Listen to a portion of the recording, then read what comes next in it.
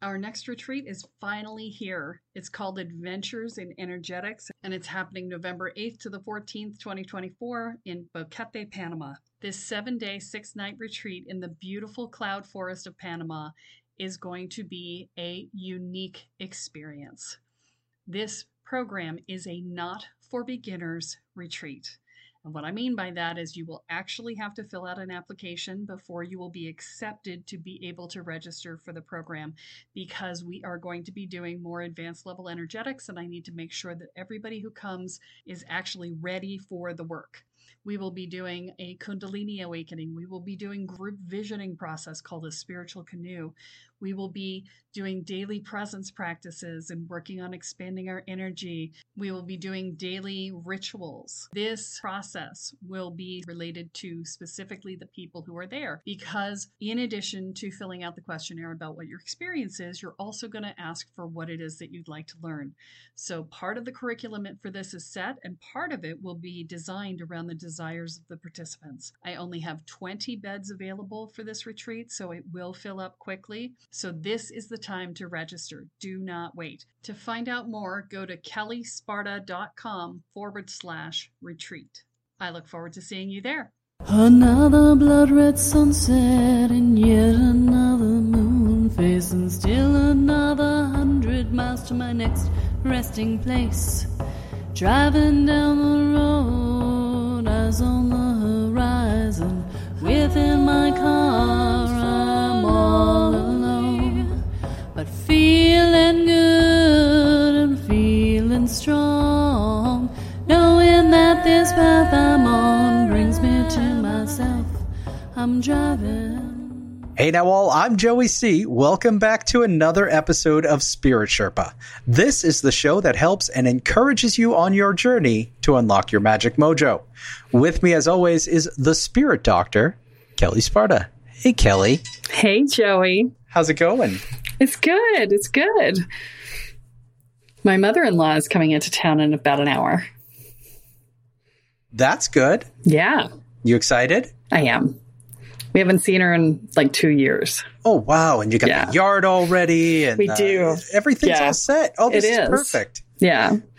Is it a surprise visit, or were you planning this for like months? No, she just called and said, I'm coming like 2 weeks ago.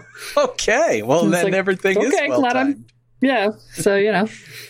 Perfect. Well, that's awesome. Yeah. Oh, so this is a wonderful time. Yeah, we're super excited. We haven't seen her in ages. So Good.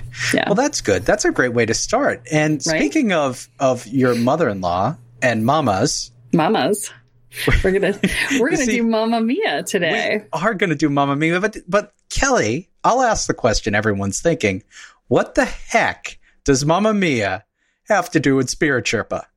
Well, I'm so glad you asked. This is part of our Mythology series. It is. And Mamma Mia, the original, is a modern-day Aphrodite tale. And I say the original because, you know, and we'll talk about this a little bit down the road, but the sequel broke the mythos.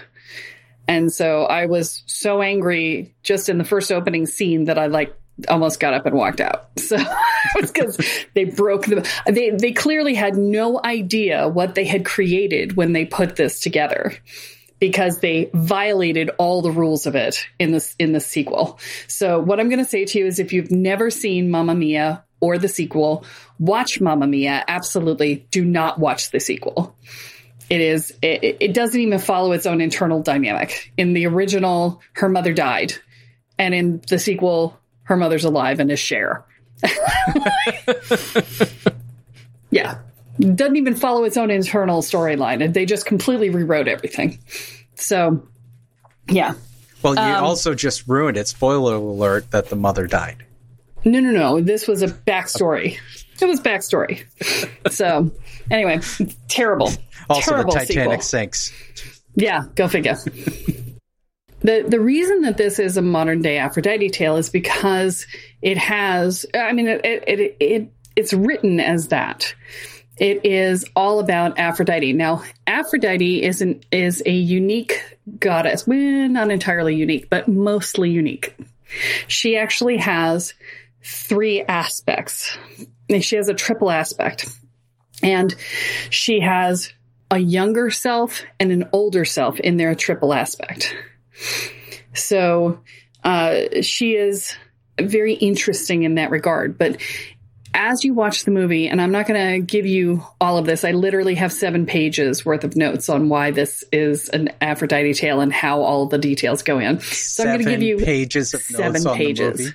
Yes. Oh my goodness. Yeah. Because there's just so much.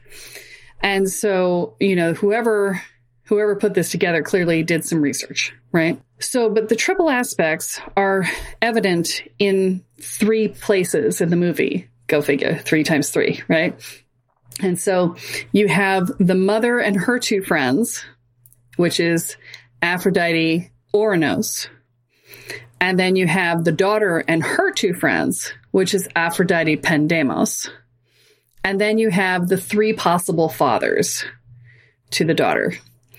And they serve as the 3rd triple aspect. And so the names are even relevant, right?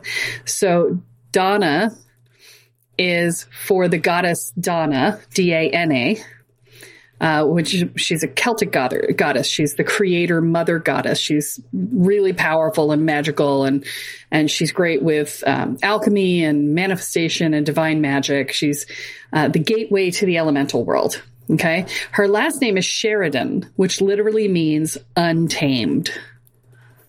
Okay.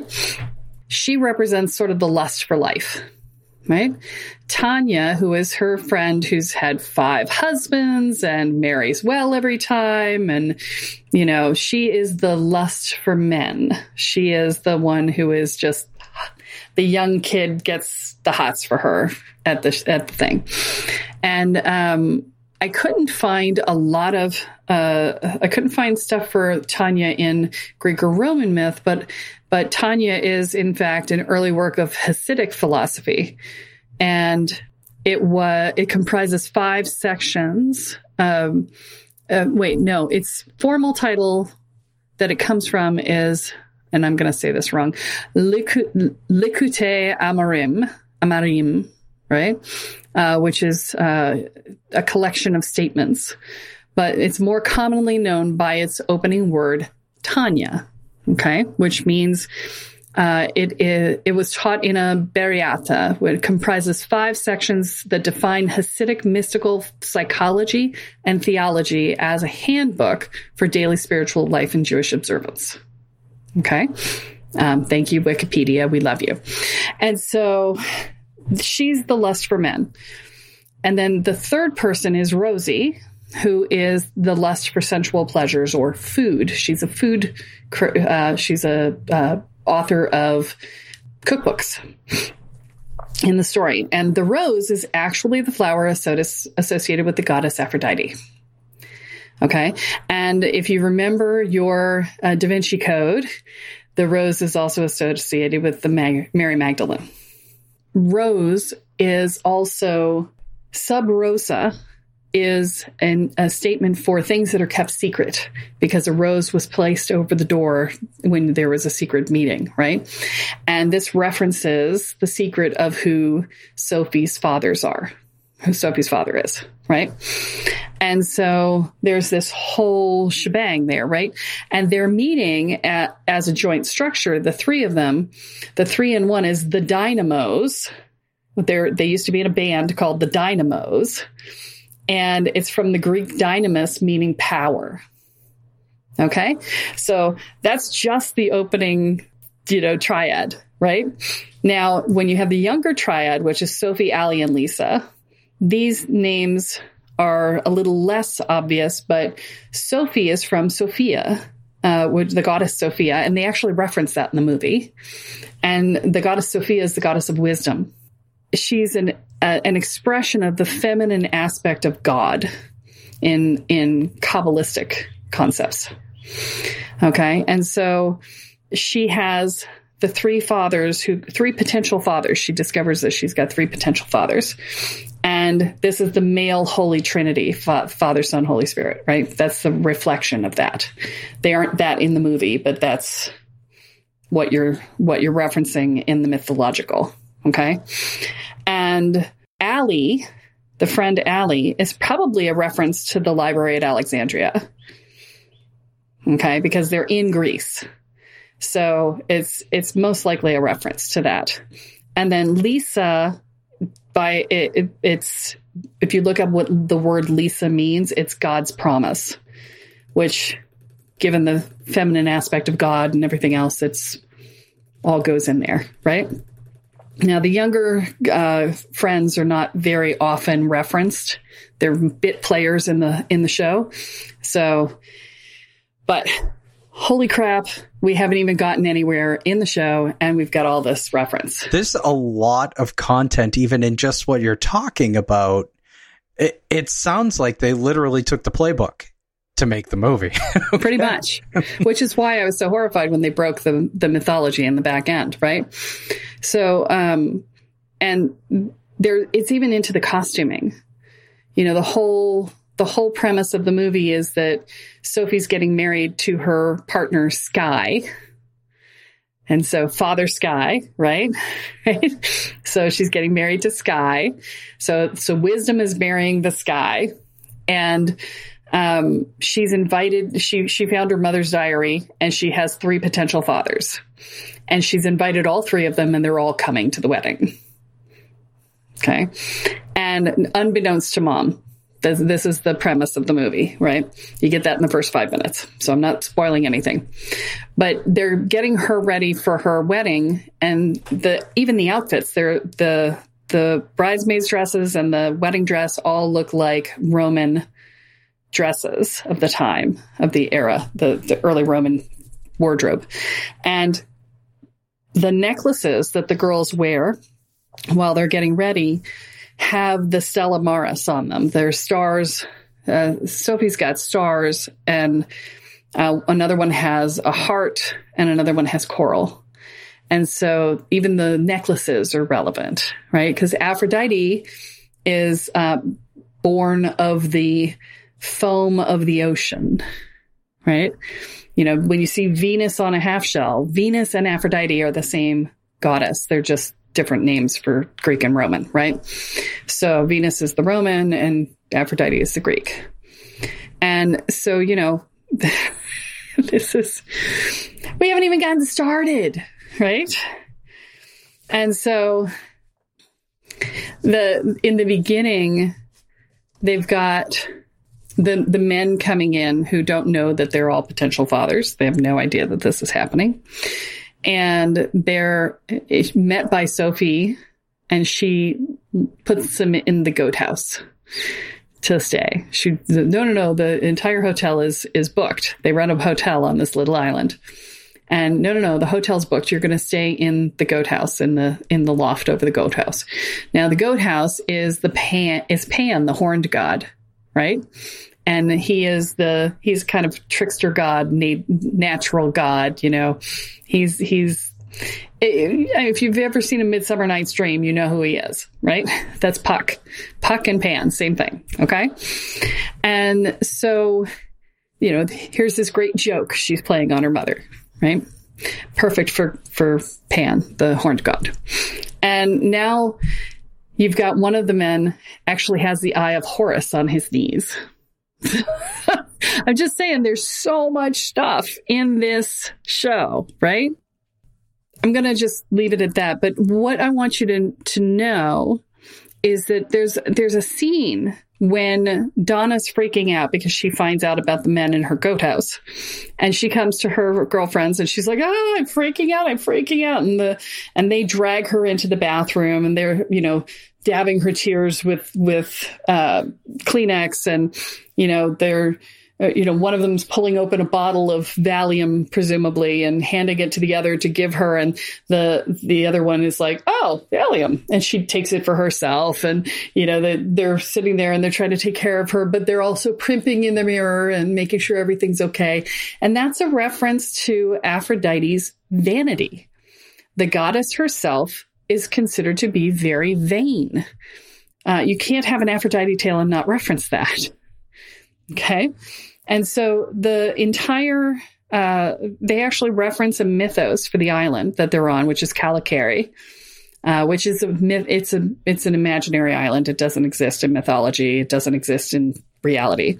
But there is the mythology of the island internal to the movie is that it is the source. It's the location of Aphrodite's well. And at some point, Donna's trying to put the place together to get it ready for people to come. And there's this rumbling and a crack in the courtyard, and it cracks right through the middle of a medallion of a dolphin. Well, dolphin is the symbol of Aphrodite. Okay. And the internal mythology of the island is that if you drink from Aphrodite's well, that you will find the love of your life. Okay. And sure enough, as we go through the story, everyone finds the love of their lives and everybody's paired up, and the well explodes in one scene and is just showering everyone with water, which is, a reference to sex in addition to it's fertility, it's sex and connection and love and all this other stuff. And so there's that. And it's this wonderful tale. And the most powerful moment in the movie, from my perspective, is the moment where they're doing Dancing Queen. Because the whole storyline is that Donna got pregnant, didn't know who the father was, went home to her mother, the devout Catholic, who threw her out, and she had to go make her own way in the world. She had a baby, and a woman that she took care of donated, when she died, she left her some money. And turns out that the woman that she took care of was one of the father's Aunt Sophia, for whom Sophie was named. And he said, well, I always heard that her money went to family, right? It's like, could be. Who knows? We don't know. And so, she ends up buying this little bed and breakfast on the island, and then lives this very austere life, barely getting by, raising her daughter on her own. And basically her light goes out. Her lust for life dies. And the entire show, the entire movie is her friends going, oh, no, we can't have this. Let's go. Dynamite, blah, blah, blah. Sleep all day and boo all night, right? It's can you tell I've seen the movie a lot? Anyway, the upshot is that part of the story arc is Donna coming back into a desire to live, finding her life again. And part of the storyline is Sophie realizing she doesn't have to know who her dad is in order to know who she is, and to live her life and know what she wants out of life. And so, you've got these story arcs that are happening within the process. And part of, the moment of Donna's awakening is that Dancing Queen moment, where she goes from hiding under the covers to jumping up and down on the bed, and then leading this long line of women down to the water's edge. And, they literally go by this one woman who's carrying this huge thing of twigs on her back, this massive thing. And she just goes, okay. And she throws it off and goes, yeah, running down to the water's edge. And the men are scared, and the women are stepping into their power. And it's this moment of stepping forth into her power as the goddess that she is, and remembering who she is, right? And that's why that scene is just like, oh, yes, right? It's because it is the claiming of the feminine goddess power.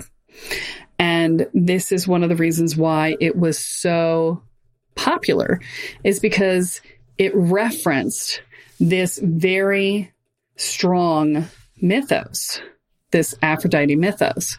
And yet, nobody seemed to know that that's what it was doing, even though it seemed to be very clearly designed around that. So I'm not sure how that happened. Now, did they not even know what they were doing? Did they not have that plan? Have you researched that? I looked for some research on that, and I did not find anything. So I don't know how you can have this many things, but, it could be, right? It is extremely loaded for them not to have designed the movie around that. That's remarkable.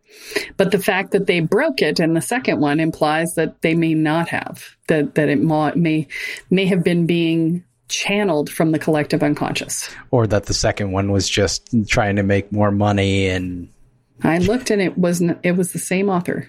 Yeah, the same. Yeah. So they wanted to make more money, and they broke the mythos because Cher was insisting on being in the movie. But yeah, it's got its own thing.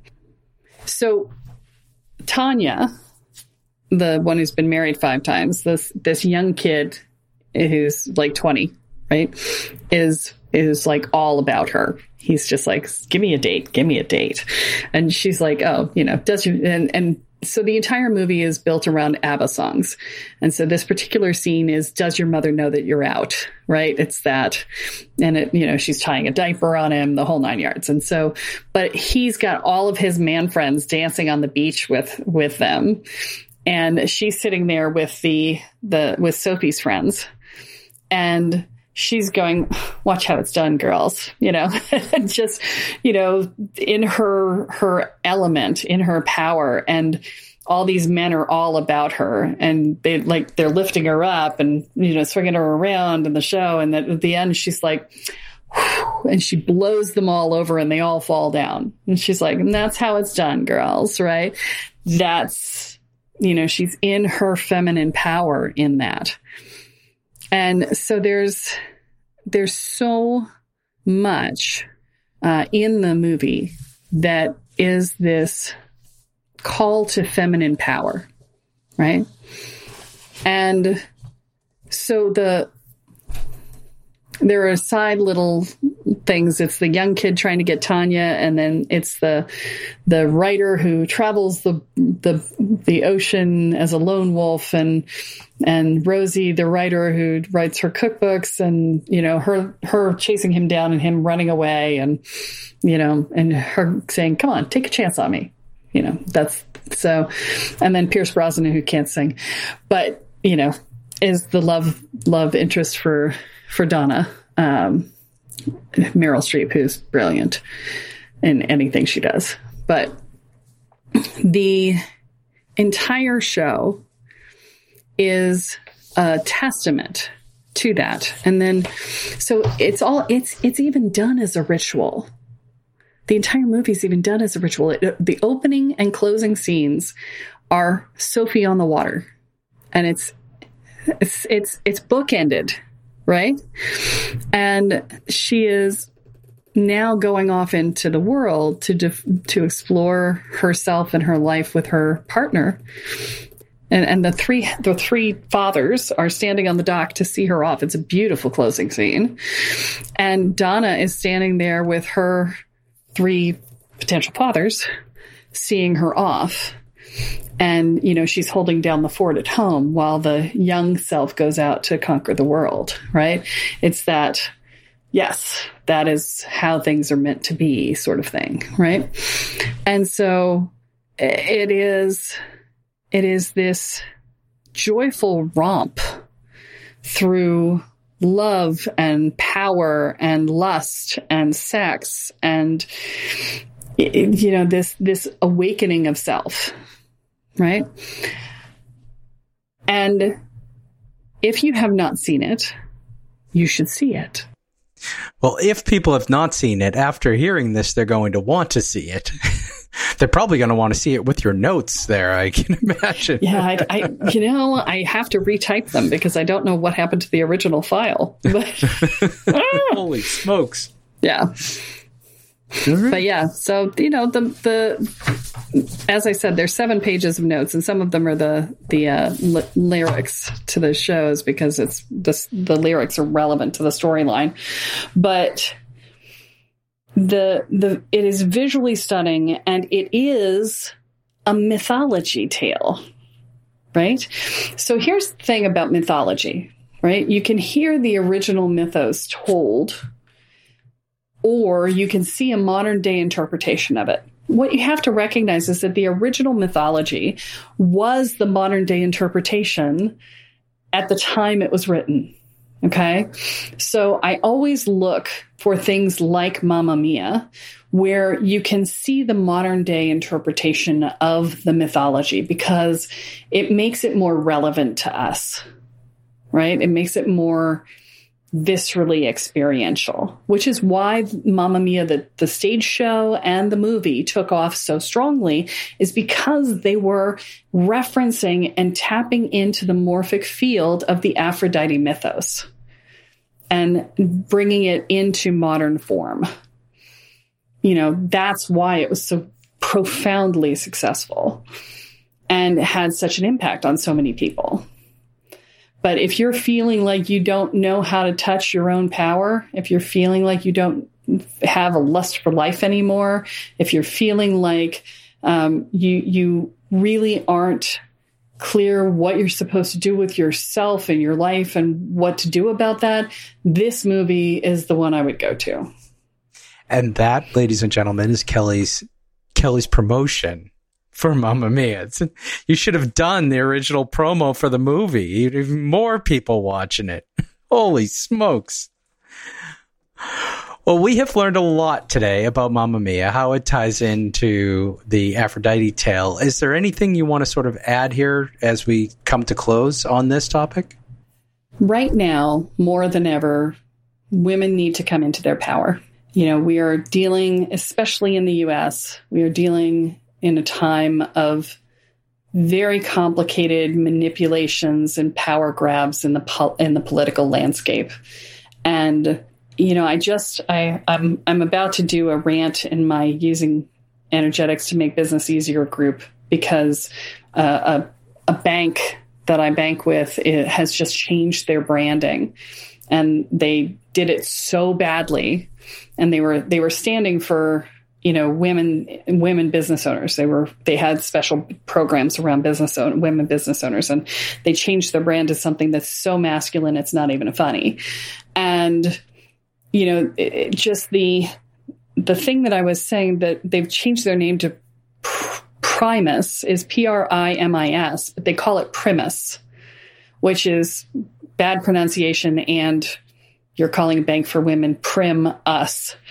What's wrong with this picture, right? So, you know, there's when you look at how women have been culturally inculcated, right? So we have to acknowledge that in the U.S., anywhere in the world, but in the U.S. I'm talking about right now, but women have been culturally inculcated, and our job is to be the connectors and the harbingers of the relationship, and, you know, the nurturers, and we're the community builders, right?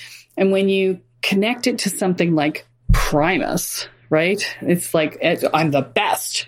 Women aren't going to associate with that, right? And this is the thing that I'm saying about the political landscape as well, is that we need more women. We need more women to step into their power, not just in politics, but just in general, because women are community builders. When we do things, we want to do it. We want to bring everybody else with us. We want to do it with our friends. We want to network, and, you know, we're a rising tide raises all ships people, not I'm going to climb on top of you to be the best, right? We do that, and we want to do that. And so that's really what we need right now in the U.S. in particular, is this sense of community. We have lost our sense of community. And it is more important than ever that women step into their power, whatever role they're in. Is more important than ever that we step into our power, because we have to hold that intention of community. We have to hold that intention of caring for others. We have to hold that intention of raising the tide, rather than, everybody for themselves. And there is so much everybody for themselves right now. It's making me a little nuts. And so, this movie is very timely in that regard because it supports that concept.